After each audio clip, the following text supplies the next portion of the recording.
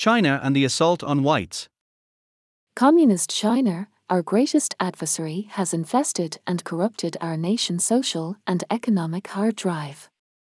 The Chinese have wantonly pumped fentanyl and sheep wares into the collective arm of America, so much so, they've breached the gate with little resistance. The United States cannot curb the flood of Chinese poison that's killing en masse, transcending economic class, social standing, and preferred identity.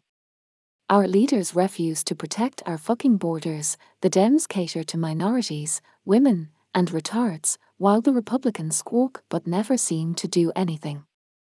Protecting a nation's border is a remedial task found in the book Stupid People's Guide to Sovereignty. The U.S. southern border has become a figurative line in the dirt, the punchline of some lame joke. Not so much for many grieving, white middle-class families that lost a child, for them it's become a lethal infringement upon their personal security. As a man who's posted up squarely in the center of ground zero in this opiate assault on suburban and lower-class whites, it's heart-wrenching. Like so many others, I've lost several people that were close to me and nearly died myself before finally becoming sober. Chinese fentanyl has decimated historically productive pockets of people across America, the core of the nation, middle and sub-middle class white communities.